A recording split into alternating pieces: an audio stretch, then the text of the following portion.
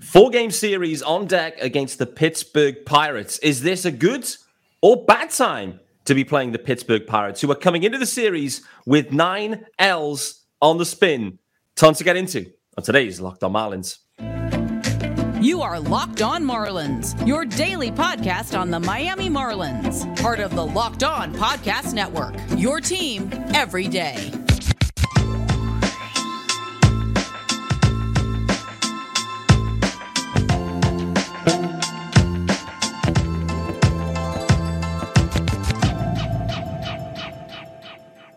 Greetings from England, sunny England, and welcome to Locked On Marlins. This, of course, is your daily Marlins podcast.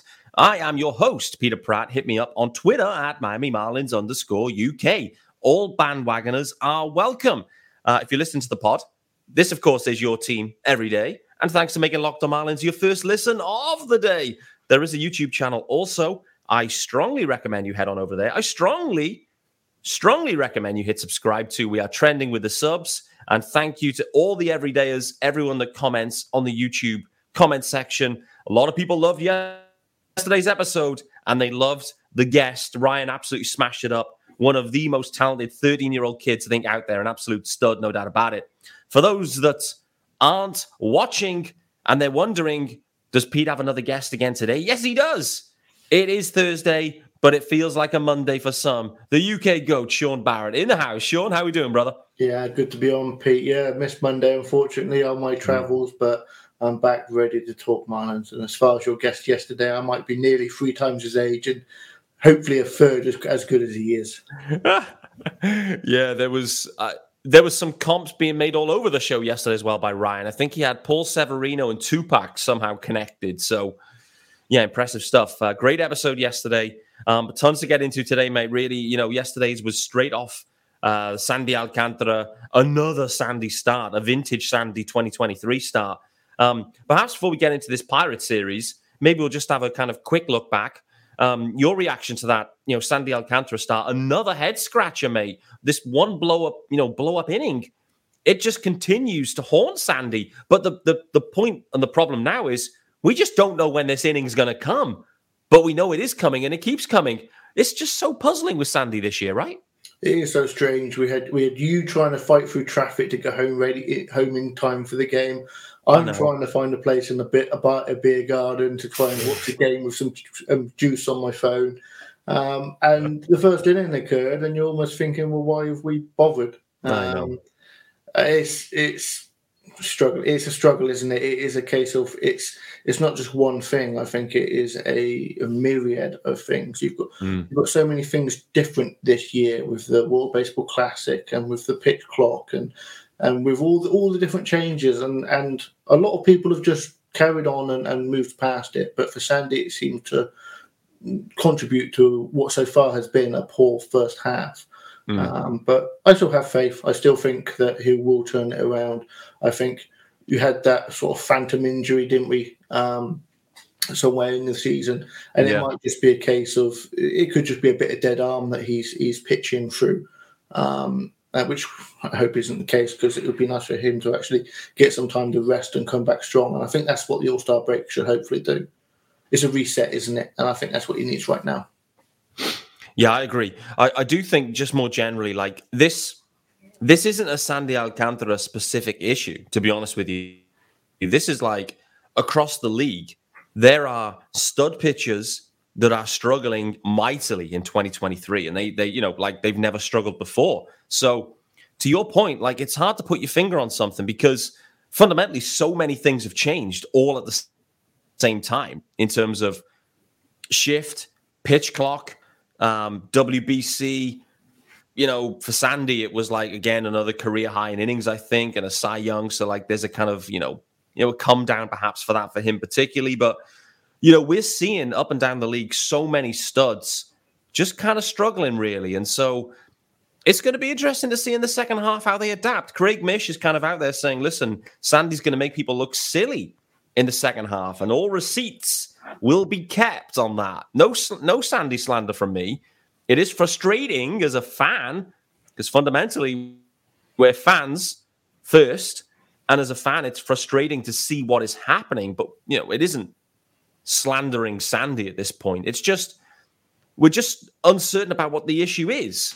And, I think what I have seen is the BABIP or the FIP maybe, is really low in comparison to the ERA. So, in effect, it's the same kind of thinking, really, where you've got an ERA over 5 and a FIP of 3.5. So, fundamentally, Sandy is probably having a bit of tough luck. And I would say, as a ground baller, a predominant ground baller, you would assume that the shift changes would impact Sandy, perhaps more than most. So, I don't know, mate. There's just so many things. I think the point you called and the language you used, the description, a myriad. I mean, what a word, by the way. So I've never used that word live on air, I don't think, before. So well done for throwing that one in. But I don't know, mate. If you had one thing to say, do you think it is more likely the shift, the pitch clock, or just as you said, just a combination of all these factors? I think it is a combination. I mean, if I looked at the stats and wanted to find a reason why his ERA is that much higher than his FIP, it would be the left on base. So he is well known for getting those ground ball double plays and getting out of innings. And I think we got used to that. And I mean, a 75 to 80% left on base from him for his career is huge. This year's down to 60%. So I think it is just a case of it's a death by paper cuts, isn't it? That one big inning where something doesn't go his way. And I think that's just basically what it is. It is almost he's having one unlucky inning in every single game, and because the rest of the game he's great. Yeah, yesterday he was. He really was, wasn't he? He completely turned it back. And the problem is you can't have 5-6 innings of vintage Sandy and then that one blow up, especially with this team. I know the offense has been better this year, but they're still not knocking the cover off the ball every night. So 5 runs early used to be a death knell in the game. You just turn it off and that's it. Come back again tomorrow. You're sticking with the games and still seeing Sandy work through those issues, but the game, you're literally playing from behind there. Literally, and we all know the watermark really with the Marlins of where you feel confident or comfortable that they have a chance to come back, and it's down by 4.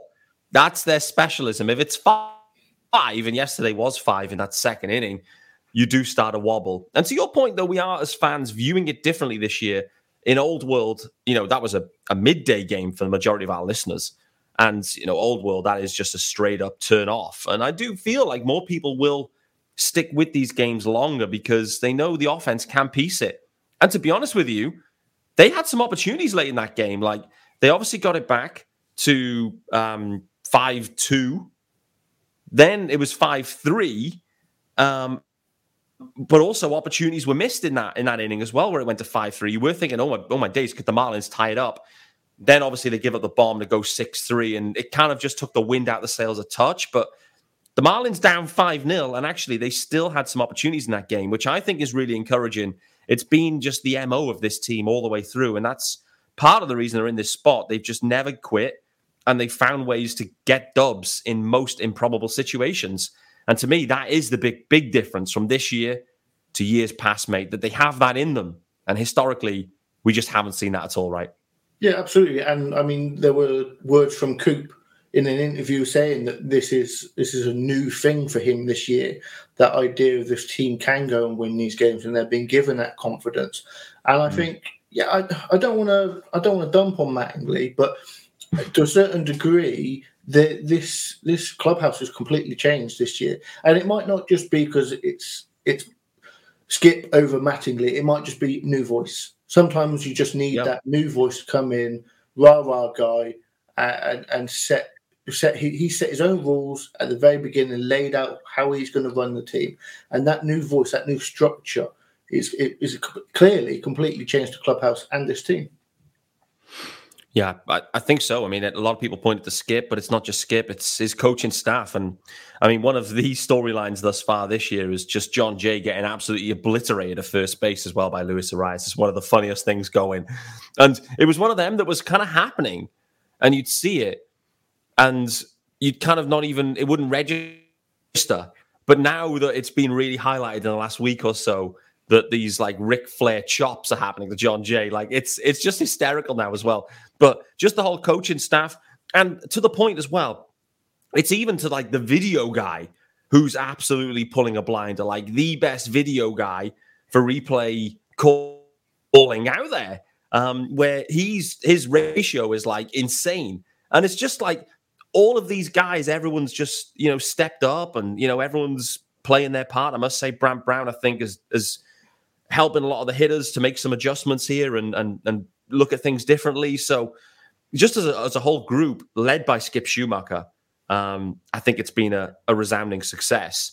And let's talk about Kim after the ad as well, because I think, this was driven by Kim and a lot of the roster moves seemingly driven by Kim. But what I would say is like this Kim or Skip, when I listen to Bruce Sherman anyway, and where I listen to Skip Schumacher and where I listen to Kim speak about how things went down, the vibe I get is this was Kim's guy.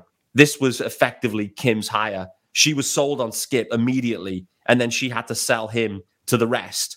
And she identified the talent, sold it to the bosses, got the green light, made it happen. Skip was happy to accept. And here we are right now. So for Kim, I think she did a stellar job with this one. So let's talk about Kim Ng as well and her future with the Marlins, of course, because it is contract year Kim, of course. Before we do that, though, guys, it's time to let you know about our good friends over at Bird Dogs. Yes, sir. And the sexy graphics are up. Guys, listen, it is shorts season, not short season. Shorts season, and Bird Dogs are there to make you look good. They've got the stretch khaki shorts that are designed to fit slimmer through the thigh and leg to give you that truly sculpted look. They fit way better than regular shorts that are made of that, stiff, restricting cotton. No good. Bird Dogs fixed it by inventing the cloud knit fabric that looks just like khaki but stretches so you get a way slimmer fit without having to sacrifice movement. And Bird Dogs, they also use an anti-stink sweat wicking fabric that keeps you cool and dry all day long. What have you got to do? How do I get in on the action? Easy. You go to birddogs.com/LockedOnMLB. And with that, you get a free Yeti-style tumbler with your order. That's birddogs.com/LockedOnMLB for a free Yeti-style tumbler. You won't want to take your Bird Dogs off. We promise you that. All right then, Sean. This is not on the rundown. Nothing that we've covered thus far was on the rundown. So we'll get to the rundown later. But let's talk about Kim Ng, mate, because we've kind of segued into Skip Schumacher and the coaching staff and what they've done. And I think we all have to collectively just acknowledge how well Kim has done in general, I would say. Contract year Kim. How do we see this playing out here with the Marlins and Kim Ng? Like, are they going to let it just roll to the end of the year and make a decision? Or perhaps, seeing how things have gone thus far, they look to get something done sooner rather than later. I don't know. Where's your head at generally with Kim? And also extension, yes or no, and the timing of that? Yeah, for me, I've seen enough. Let's go. I'm ready to. I mean, at the end of the day, it is a case of a GM's difficult, isn't it? Because you don't really pay attention to other teams' GMs. But it is that case of who are you bringing in? And a lot of people that I've interacted with on Twitter have said, let's see what she does at the trade deadline. In my eyes, this isn't just how the results of this season go. It's not the win-loss record. It's not whether or not they make the playoffs or not. It's what she's built. She's built a team that is going to be a buyer. Hopefully. Yeah. In August, September. It is a case of this team is exciting.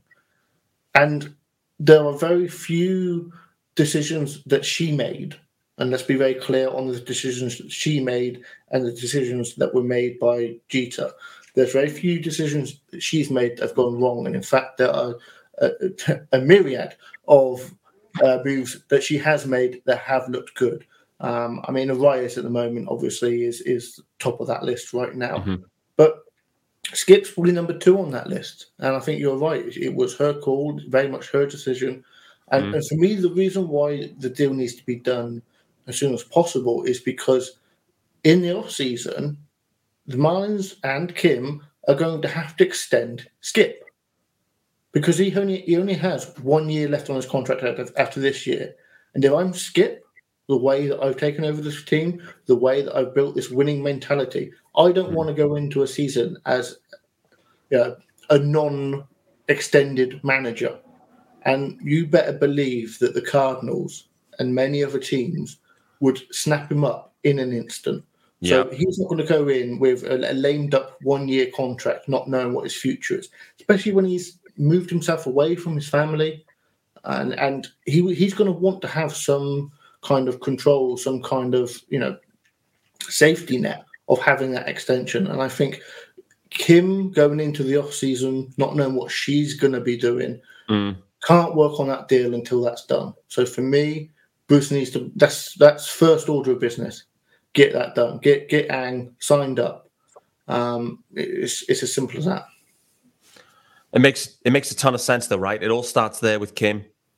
Get it done early. We've seen enough. She's more than proven herself. And actually this offseason is really interesting though, right? Because, we've been trending towards this situation the last couple of years. Like it was still back end of rebuild and a couple of down years, it's fair to say, and disappointing seasons. But now it's finally starting to show the fruits, let's say. But the interesting bit is heading into this offseason, there's a number of quite significant free agents that are a big part of this roster right now, particularly on the offensive side. And so this offseason is going to be big for the Marlins. Like, no matter what happens this year, let's hope they continue to push the ticket here. Maybe they're aggressive in the deadline. And so some of those questions that I have right now may be answered anyway by the deadline moves because, maybe the Marlins won't just be purely in the rental market and we'll be looking for like the Starling Marte market they were in a few years ago where multiple years of control. But on the face of it, there's going to be a lot to do this offseason. And for me, I've got total faith in Kim Ang. And I think the point you made about Skip Schumacher is totally valid as well, mate. Like, we've seen enough with Skip as well. Like, we've seen enough. Let's align the two. You align Kim and Skip with the, whatever length of deal you're looking at, an extra 3 years, whatever it might be. Align them. If they're happy and their working relationship is good, just sync them together and just go, listen, this is Skip and Kim. They're completely aligned. Let's go. And I think it just takes the conversation away, lets everyone know where they're at. And from there, they can just start to do their best work and focus on the job at hand, which is sizable, as I mentioned, in the offseason.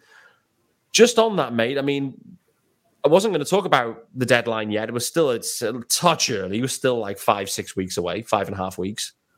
But I do wonder, and it kind of does take me to the Braxton Garrett emergence. So the first sprinkling of resonance with the agenda I put up. So this has been a segue episode, no doubt. But why that's up there is Braxton Garrett has emerged this year, in my opinion. He is, not just in my opinion, like he's emerged. The numbers are showing us that the Braxton Garrett is a legit rotation piece for the Marlins. Eury Perez has done the same. And with them two guys emerging, and Sandy's obviously still around, Luzardo's still around, I do wonder if all of a sudden that creates an opportunity to maybe trade away one of the big league arms to go in search of a controllable bat as we head into the rest of this year and into next year and beyond. And I think the name that obviously pops is likely Trevor Rogers due to the control. And there's obviously teams that are interested in Trevor back at the deadline, back in the offseason. There's people that like Trevor. And, he has a sizable market. So I do wonder if, with those arms emerging, whether they look to do something at this deadline using maybe Trevor Rogers as a headline piece for a deal. I don't know. They may just think, listen, we need all the arms we can get. But with that being said, I think it's possible they could go down that route to try and plug not just a gap this year with a big stick, but also something that's controllable for at least next year or beyond. What about you? I think it'd be bold. I think it'd be very bold. Yeah, it would. I think that the Marlins right now are in a situation where they've got some question marks. We're not quite sure what we're going to get from Rogers when he returns. We've got even more question marks over Cueto. I'm going to bring him up just to stop you from bringing him up. There's Sixto Sanchez down there somewhere. But no, in my eyes, the Marlins might even need to add an arm. We've just spoke about Brax and how good he has been, but his seasonal max is 120 innings. He threw 80 odd last year. 150 is going to be a stretch, I'd say. Anything beyond that is definitely a stretch. We know where we are with Irby. He's probably got 40, 60 innings left in him as well to be safe. I think the Marlins are, again, and I've said this a lot, the Marlins are going to get themselves in a situation where they do need those extra arms. Otherwise, Hoeing and Big Dan Castano could be regulars in the rotation, and that just doesn't sound like a playoff team going through September to me. I would sooner see them make a move to add an arm than lose an arm. And I think the offensive upgrades that they're going to bring in, I think they do need to make a sizable move. You can't just go and get a couple of rentals that are 100 WRC plus average guys. I think they do need to go and get a big bat. But I think it's at the moment it's still too early. We haven't got enough teams that have risen to the top and sunk to the bottom for us to work out who's buyers and sellers. But losing an arm for me at this point, until we know what we're getting back from the guys returning, just sounds risky. Yeah, I hadn't thought of that. Braxton Garrett in particular, clearly the Eury Perez situation, we're all acutely aware of that situation. And the fact is, the Marlins had a decision to make. They've had to pause that decision and keep rolling Eury Perez out there. And it's absolutely glorious. But at some point, he's going to run out of bullets. And it's not even going to be August, or mid-August. And you think, oh, man, there's still another 6 to 8 weeks of the season, hopefully, left here for the Marlins. And potentially one of their best arms is unavailable because they have to shut him down. So it's a great point. Really probably the focus right now is working Cueto and Trevor Rogers back into the mix to give them some arms and some length. Because to your point, Hoeing, for as good as he was the last time out, and he's going to be starting again in this series, they're going to go and look for the perfection outing again, which he provided last time. Him and Brazoban for those 6 innings, glorious. But they're going to ask for it again against the Pirates. Let's see what he can do. But it doesn't feel overly sustainable, which I think is the point you're getting at. Then you're into Dan Castano territory, and you truly are, and he is working his way back too. But again, as the Marlins start to ramp up ideally towards a postseason run, next thing is your rotation has Dan Castano and Brian Hoeing in there, and you start to lose a bit of confidence about what this team is built to do. So, great point. Jazz Chisholm Jr., just speaking about guys that could be back, sounds like he is very much nearing a return. He's had one rehab start, went 7 innings worth of play, made a nice grab in center field too, I saw. I don't think he did anything at the plate in that game. I believe he's due to play this evening as well and go another 7. So the Marlins are taking it steady. He's been pretty much 6 weeks out of action now. Gut feel, though, are we seeing him on this road trip when they leave Sunday evening or Monday morning, whatever it might be? Is Jazz on the plane, ready to be activated for this Red Sox series, you think? I think so. I think they'll take this series off in the sense of bringing him back. Yeah, me too. I think they said that he's going to go 7 today. So it is a case of they're clearly going to ease him into this. You've got a 4-game series against the Pirates, and then you've got a road trip. So, yeah, save him for that. And then I think, again, they'll ease him in. I mean, Jonathan Davis has played fantastically in centre field. Yeah. I think the obvious move for me anyway, because I've seen enough of him in the outfield, is Hampson would go down, and then Jonathan would go onto the bench role, which at the moment, he's been playing well, and he's been another Marlins success story, or another Kim Ang success story. When they first brought him in, we were like, what's this guy really going to do for us? But he's been super solid. He really has. It's crazy, and I've mentioned it once already this week. Just how relaxed I feel as a fan watching him in center field. I guess that's the difference with Jazz, right? Maybe you felt the same. Throughout the year, there was a degree of anxiety about watching Jazz in center field for various reasons. One of them is we don't want him to get hurt, and obviously we were snake bitten on that in a freak play.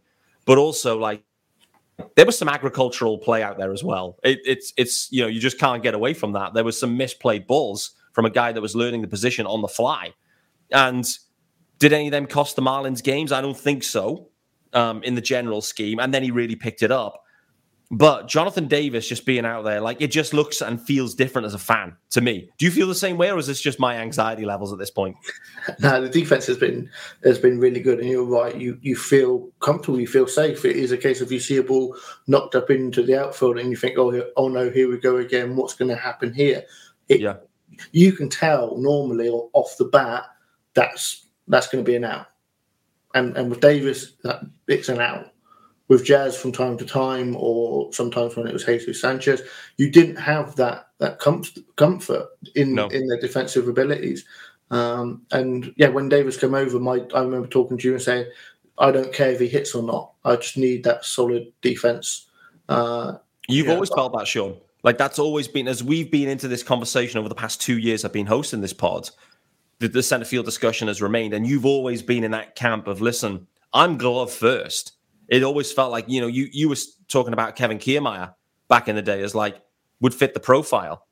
I mean, actually, Kevin Kiermaier still looking amazing in center field. We just saw him up close and personal, and okay with the stick as well. He's actually doing pretty well in Toronto, I must say. So, it's interesting. I do wonder, and this is going to be the test for Jazz, right? All that progress that he made by the reps that he gained. Next thing is, you've got no reps for 6 weeks, and your toe is still sore because it will be. Are there any major risks here with Jazz in center field? And maybe do the Marlins reevaluate at all? Considering how well Jonathan Davis has done out there. I know he's definitely not on, from an offensive perspective, he's a different threat. And I'm not saying that he's going to displace Jazz overall, but could the Marlins, due to the lack of reps and this injury, maybe reevaluate what they do with Jazz this year? I think we'd have probably heard by now. I think to a certain degree it would make sense. But I think they've gone into this experiment. I keep calling it because it still feels like one. But they've gone into this with the idea that this is what they're going to do going down the line. And I think, again, we'd have heard about it by now. And I think there's such an easy fit at the moment. And right now, the Marlins aren't. It isn't a case of they need him back now because they're struggling and they need that bat in the lineup. Yeah, he can come back and he can play 3-4 times a week as a starter. Build up to that. Take some effort off that body because, as you said, the toe is not going to be right for the rest of the season. No. Whether or not it needs surgery down the line or not, the toe is not going to be completely right. And in centre field, you don't want to have any thoughts about your body when you're in centre field. You just need to react and play your position. So I'd be interested to see how they ramp him up, and I think it would pay well to take it easy to begin with.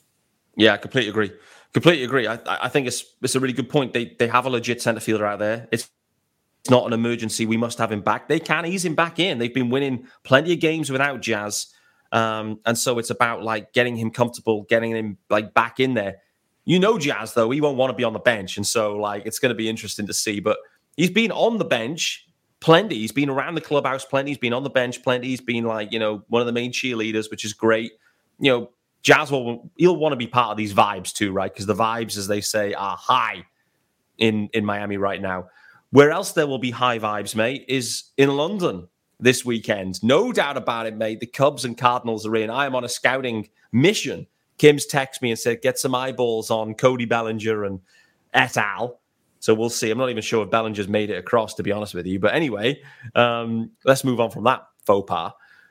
Overall, mate, as two UK-based fans of baseball, we're both going to be in attendance at London Stadium on Saturday and Sunday, both games. You're also going to be there on Friday for the Media BP Day as well, which will be a great experience, mate. A couple of thousand, fans and media guys and et cetera, et cetera. So just overall, mate, I know it's not the Marlins in town, mate, but just how hyped are you personally?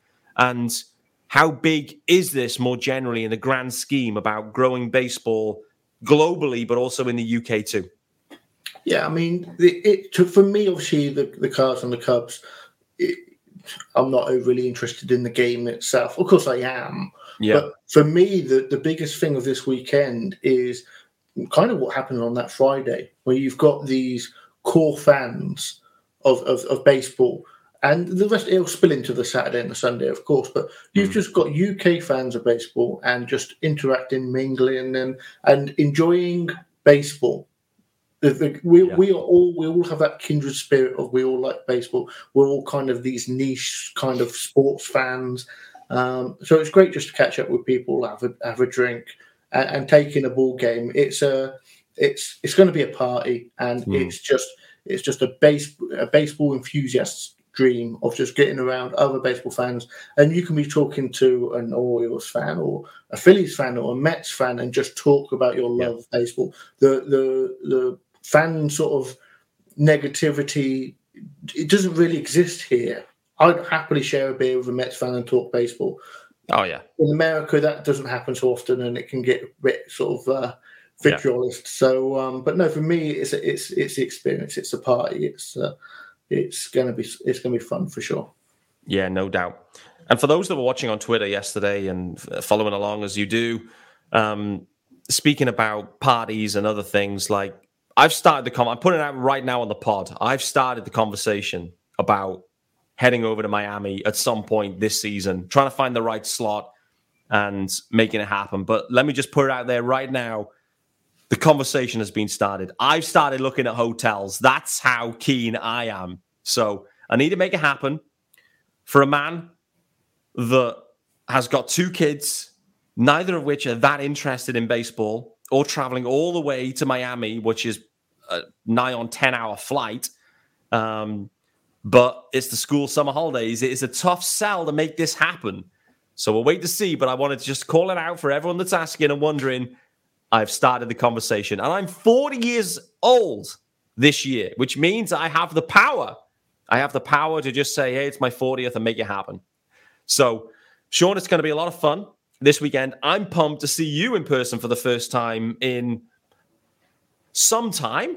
It's probably been a year. It's been at least a year, yeah, for sure. Maybe even more. Could be more. Is it been more? Would we have done the last game of the season again? Yeah, I think, did we do that last year or was that the year before? Might have been the year before, yeah. I think it was. Man, oh man. So we're overdue, mate. I mean, I know we speak daily. I know we speak weekly for this daily pod, but yeah, it's going to be fun. That's the main thing I'm looking forward to. It isn't really the game itself. It's just being around everyone, having fun, and having a few beers together. Just on the over-unders, just one final over-under, then we'll get out of here because we are over on time. This was supposed to be a 20-minute extravaganza.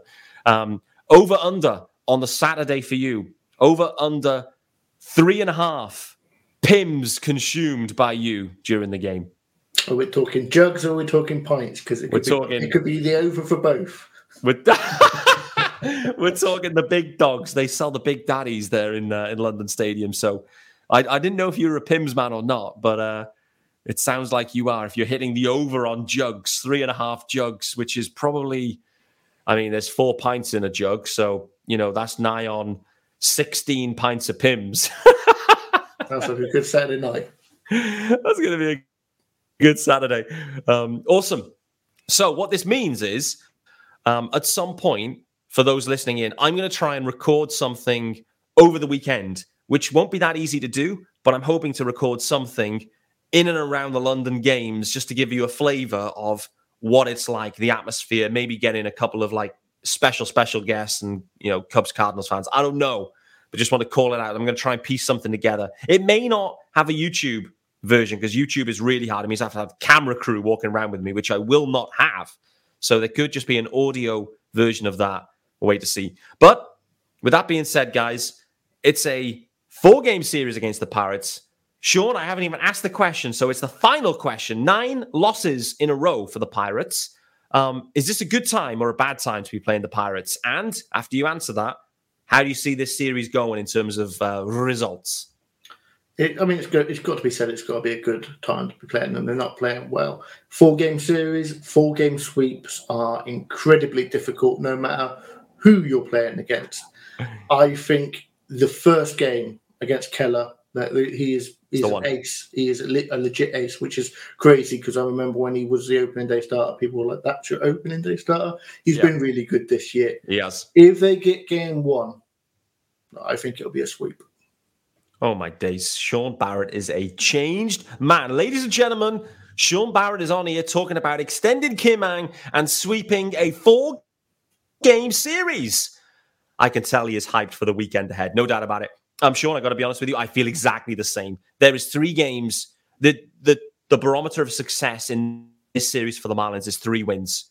If they get 4, that's gravy. But they should be looking for 3. The interesting part here and wrinkle is when the Marlins a couple of seasons ago went into Pittsburgh looking to deliver a similar result and they got swept on the road, which pretty much tailspun their whole season.